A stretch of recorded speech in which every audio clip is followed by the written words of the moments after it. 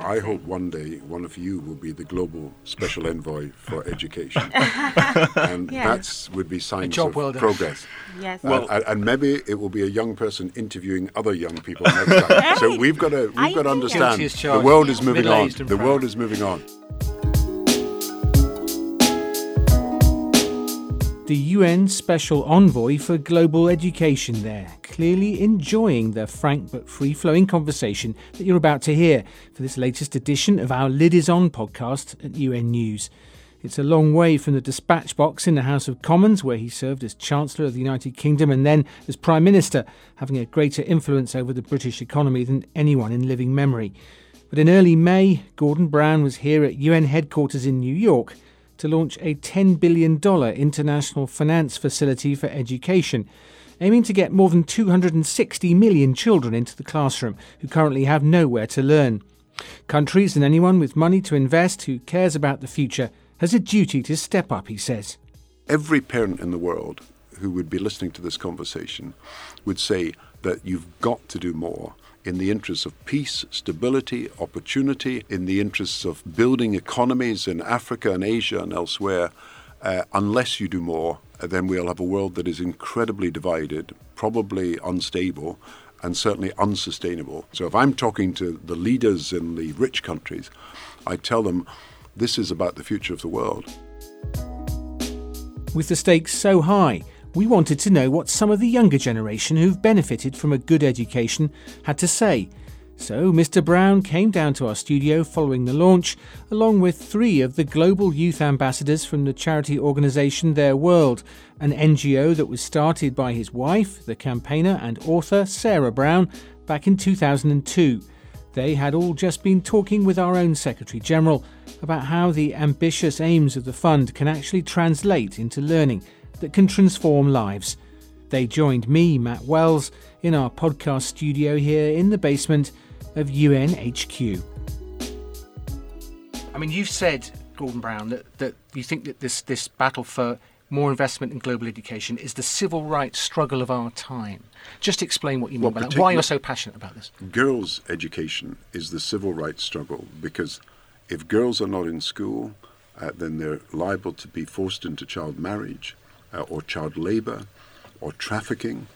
And sometimes they're not in school simply because of discrimination against the girls, because some people, some cultures are not valuing the importance of girls' education. But if girls are in education, and this is why it's a civil rights struggle, it means better health, because it means less infant mortality, less maternal mortality, less AIDS, HIV/AIDS, and all these things. It means better family life, better employment prospects. It means a better environment. So if we decide that every single girl and indeed every boy is going to be in education, then it's economic opportunity, it's a successful industry in your country, it means a more harmonious society, it means less migration that is forced upon people, and it means less discontent amongst young people. It is so important, and we've failed to recognize when we've done all sorts of other campaigns just how much we've neglected the rights of children, and it's time that goes centre stage. Now, your presence here and the launch of this initiative has brought 3 young global youth ambassadors to this table today. Can you just introduce yourselves, folks? I'll start with you on my left here, Usman. My name is Usman Ba, and I'm Guinean, but also have a personal connection with Sierra Leone. Because my whole struggle and passion for education stems from Sierra Leone.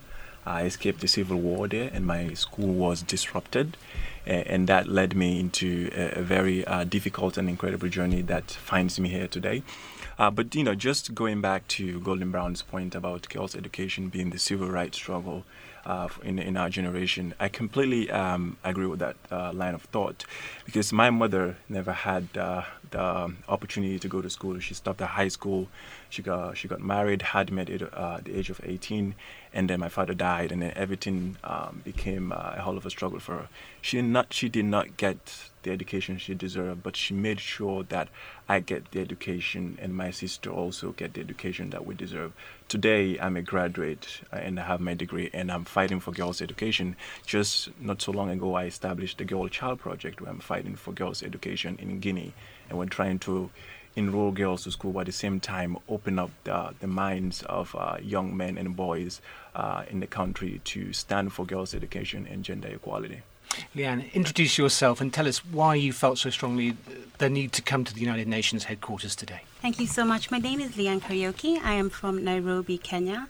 And today I am very happy to be representing youth around the world that have stood firm to say that we need access to education, we need quality education, and from marginalized communities and from communities that are getting education but are not necessarily getting the most quality education. So in that respect, I am here. I want to be that voice. I want to be able to be that vessel for these young people to be able to advocate for that they get the quality access to education. And it's a pleasure to be here. I am a living product of a woman that has been empowered, a young woman who has been empowered due to education, that I can be able to represent other people's voices, that the next time somebody else can be able to represent young women, men, and youth and young children who cannot even speak for themselves to access education. So thank you for having me. And last but not least. Yeah, hi, my name is Asmita. To begin, I'm gonna provide you a quote. It's a quote. There is a African man. He said there's a quote. If you educate a man, you educate a one man. If you educate a woman, you educate a whole nation. So when I was in my country Nepal, I was not able to get any educations. But then because of that experience, I had passions of empowering education for girls in my country. So in educating them in IT sector, because I work in United Nations as being a IT department. So I want to help my country in IT sector too. If they have computer at their home, they can see the world, they can see the people what they are doing, they can have any connections to the people around the world. That's what I'm basically passionate about it. What difference would this extra funding, do you think, make to your countries, to your families, to your friends in terms of getting a decent education? Yes, it will definitely make an impact to our country. I think the most important thing to recognise is we have three brilliantly eloquent representatives of a youth movement around the world. So there are 900 global youth ambassadors, and 3 of them are here today. And they're speaking up for a whole generation of people who will not tolerate schools that are not safe, discrimination against girls, being forced into child labour, having to marry early and being denied the chance of educational opportunity. And so this is a strong movement of young people that adults have been too slow to recognise, and now we have to act on what young people are telling us needs to happen. And that's why we need the money. The finance facility is to provide money for 200 million school places. And that would enable most young people who are not at school to be at school. And we've then got to improve the quality of education every day, every week, every month, every year, because young people are being denied the chance to get the skills for the future, and therefore they cannot get the jobs that they want or need because they have not been given the best education possible. So this is about a whole generation of young people trying to create a new kind of world where instead of half the world not being educated, every single child has a chance. Do you think that this idea is realistic? Do you think that you can unlock more money? That Yes. it's going to make a profound difference to your Right. the levels of education where you come from? I think it's very realistic. I think by just seeing that more than 1 million youth and children are signing because they know their rights to education is a. This is your petition that you brought today. Right, Yeah. right, exactly. It's just definitely a sign that shows that it is possible. Even in the grassroots level, the children, the youth know it's possible, and all we need is just the right people in the right places to make those those decisions that will give us access to funding and close that gap. It is critical to put this in perspective, because if you look at nations, developing nations such as my country, Sierra Leone or Guinea or the neighboring countries, we have a massive number of youth who are not in school, and the negative impact is already spilling up across the country. We're seeing violence, we're seeing the migration crisis, all of that taking place right now. That all stems from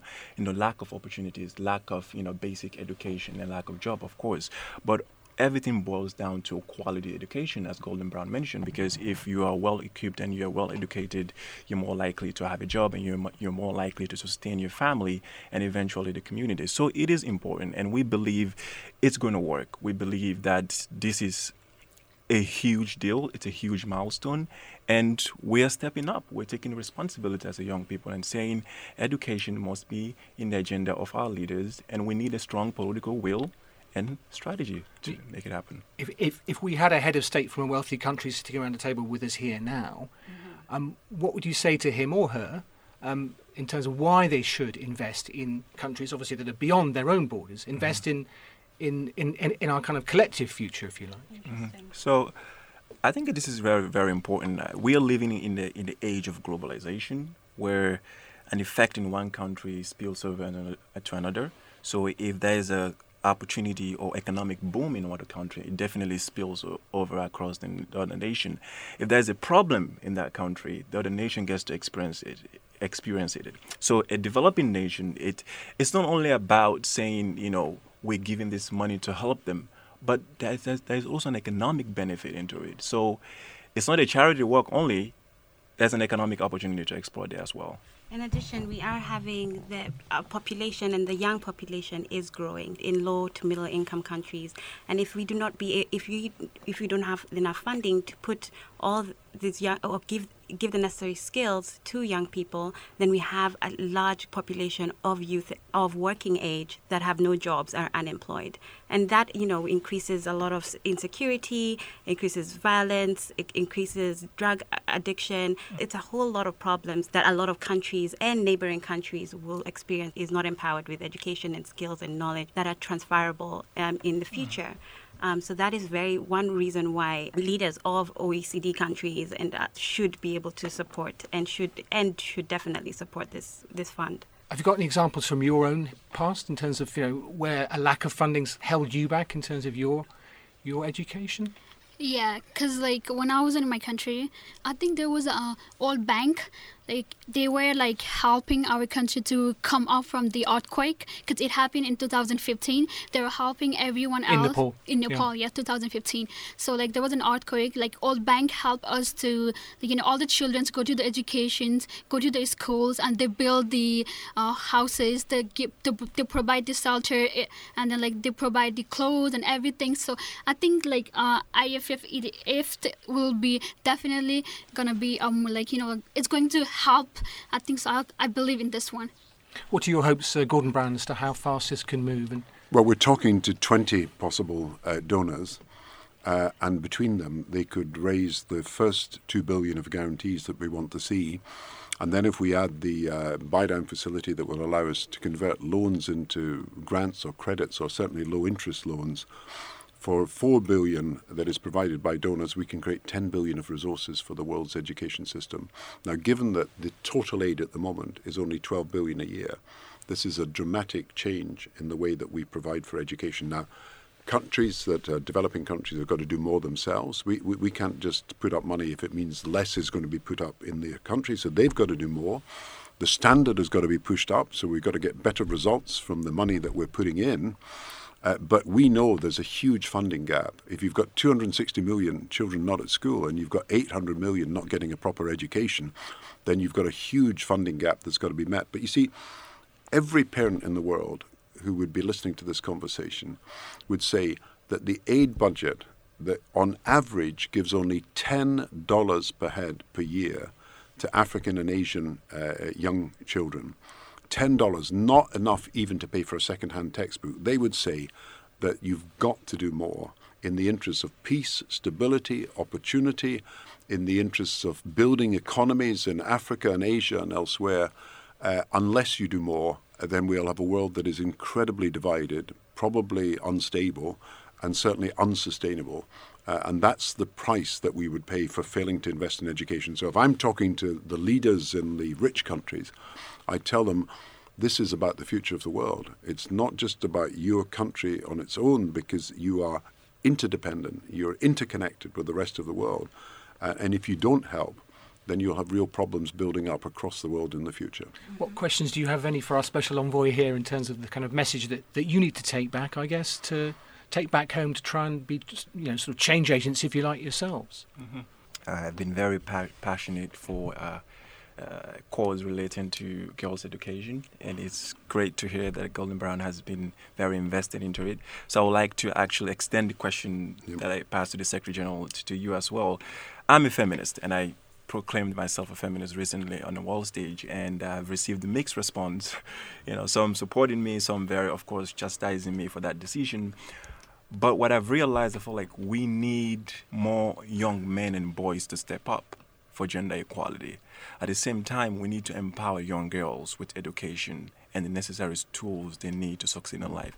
So my question to you, Golden Brown, how do we engage young men and boys, into standing for girls' education, standing for gender equality, and understanding that we can live on an equal level. Tell people the facts, that there are 10 million child brides every year, right, who are of school age and should have the chance to get an education, but are being forced out of schools, often by parents who think they're doing the right thing when they're doing the wrong thing, and denying these girls a proper education. There are millions of girls in domestic service or working as child labourers, and everybody who looks at it knows it's unfair.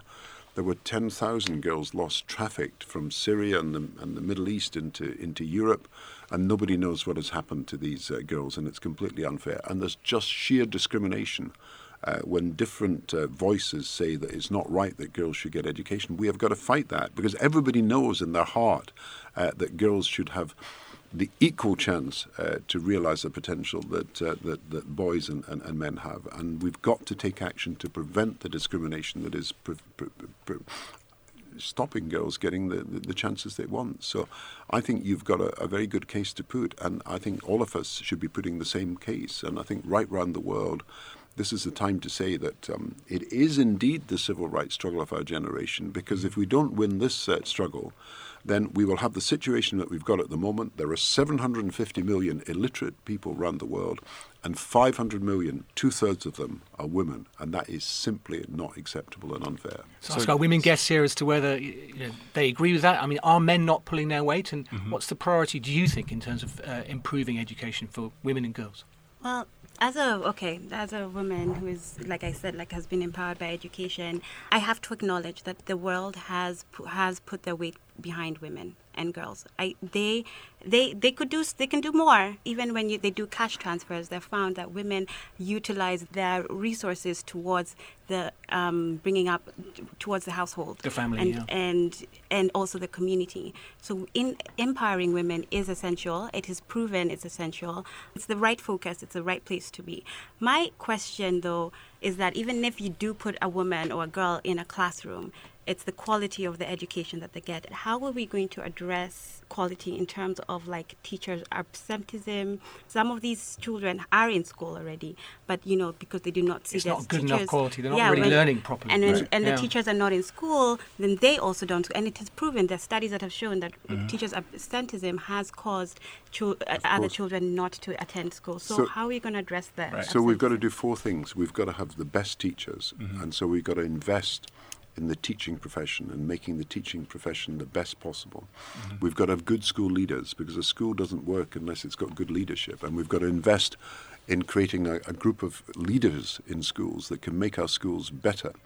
And we've got to have a relevant curriculum, because sometimes the curriculum is not good enough, it's out of date, they're using sort of old textbooks, not benefiting from some of the modern techniques that can help make a better curriculum. And we've got to use IT, we've got to use the computers, and we've got to use the ability to get, you can access the biggest library in the world from the most desolate place in the world through new technology. And sometimes you need good internet, of course. And so, the internet. And sometimes I wonder, have we woken up to the fact in education that you can't just have a 19th century classroom anymore? You've got to use all the modern technology. So you've good teachers backed up by good technology, backed up by a relevant curriculum, backed up by leaders who take the school into the future, because they lead by example and say, we've got to be better all the time. We've got to work harder all the time. We've got to make the conditions in which people are educated so much more attractive, so that we have a learning generation. And I think it can be done. But you need money and you need the best people. And we need to attract more people into teaching, and we need to stop practices where teachers are in ghost schools where they don't exist but they're claiming money, or teachers don't turn up for education. But in the end, that's the fault of those who are running the education system. They've got to make sure they have proper attendance, they've got to make sure they have proper registration, and if we did that and put the resources into education, then it would not be long before we had a better education system in any country that is failing today. We could do this, and we could do it pretty quickly by investing properly and by these 4 changes: best teachers, best curriculum, best school leadership, and of course the best use of technology. What do you think, Asmita? Yeah, that's absolutely correct. So, like, I have one more question too. So, like, you know, as like in other, like, as in, like, around the world, there are parents, they're not sending their children to their schools because they think like education is too expensive. Do you know, like, why, like, they're not sending, or like, do you know, like, as you are the, you know, UN envoy, so, like, do you know, like, do you have any suggestions, like, parents have to send to their children to the educations? We've been looking at this because there are what we talked about earlier, conditional caste transfers. So where there's a danger that in the family the mother or the father will decide that the only way they can escape poverty is sending their child out to work, then that means that that child is denied the chance of an education. And remember, there are hundreds of millions of children under the age of 16, and particularly, of course, under the age of 18, not getting the chance of education because they're in labour, in manufacturing, in services, down the mines, in domestic service, and that's just simply unfair. So to help these parents and to make the right decision for the children, by providing them with an incentive to bring the child to school, is one way that we can actually get more children into school. But there are many ways we can do that. By encouraging parents that the standard of education they're going to get is worthwhile, by having schools where you don't have to walk miles to get there, by encouraging the parents to be part of the process in the school and work with the teachers as well as their children to improve the education of the whole community. Now, there's so many things that we can actually do. But you need a commitment to education, and you need to believe in teaching as a profession. And, you know, I remember all my teachers.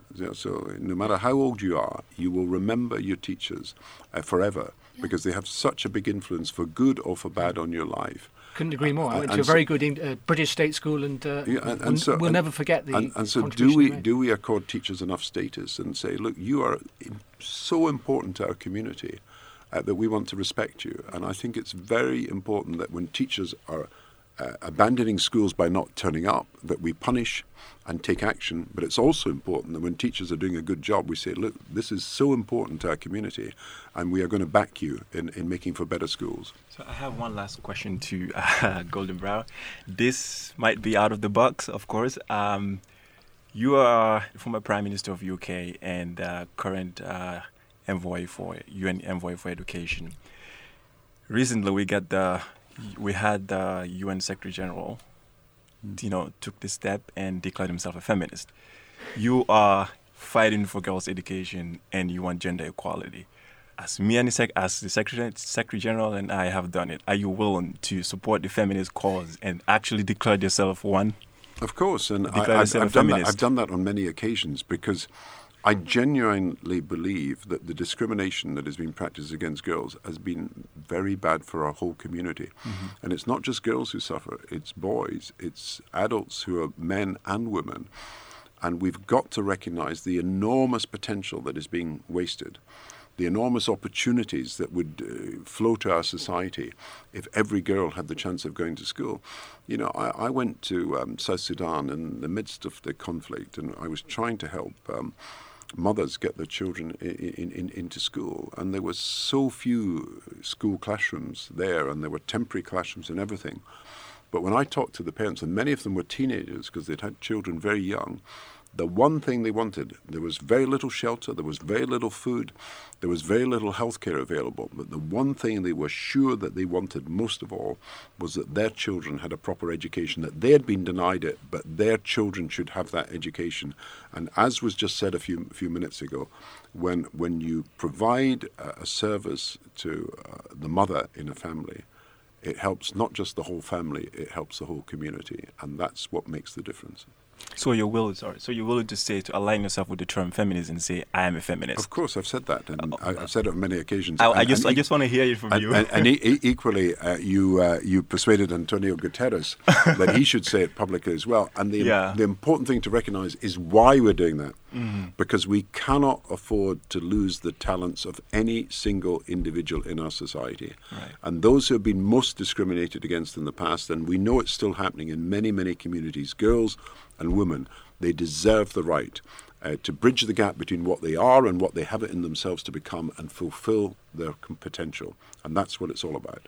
Can I just ask finally, if there's anything, having been here at UN headquarters today, is there anything that struck you that the UN could be doing more of or could be doing differently in terms of how we meet these critical objectives that Gordon Brown's been highlighting today? Well, the people who've been highlighting it are the three people here who have made the difference, the global youth ambassadors, and it's not me.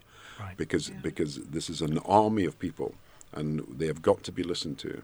And because they're speaking here today, others will speak up, and then others will speak up, and then others will speak up, and you will have a movement for change. I want to add something there, though. I think he is right, but most importantly, it's because of them, Gordon Brown and Sarah Brown. I feel like they provided us the platform to express our concerns and voice and give us a voice, basically. So it's through their initiative and willingness, and strong passion for education, and they try to include young people there to make sure that we're heard, but we're standing up for our right to education. So it's all thanks to them, and they're doing incredible work. Is the message going to filter down to Sierra Leone, to Nepal and other countries? Just in addition to what I think, because I think this is a really important part, is that other than just putting youth as second option, that we'll give you this platform to voice your opinions, to have your voice heard. It's your education at stake. It's our education, and I think it's very important that you do put the youth in influential positions that are equipped and educated, that can motivate other youth.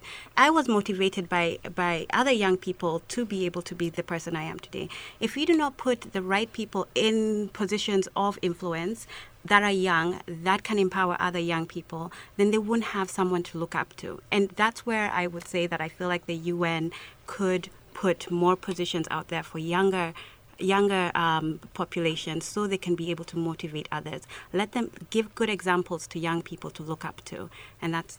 Well, I hope one day one of you will be the global special envoy for education, and that would be signs of progress.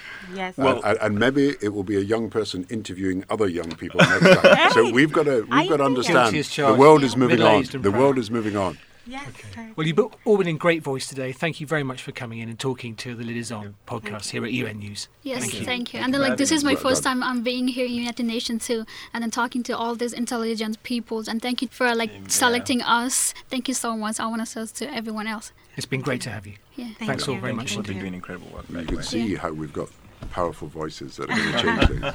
If this was magnified, amplified, and all around the world, just think of the momentum for change.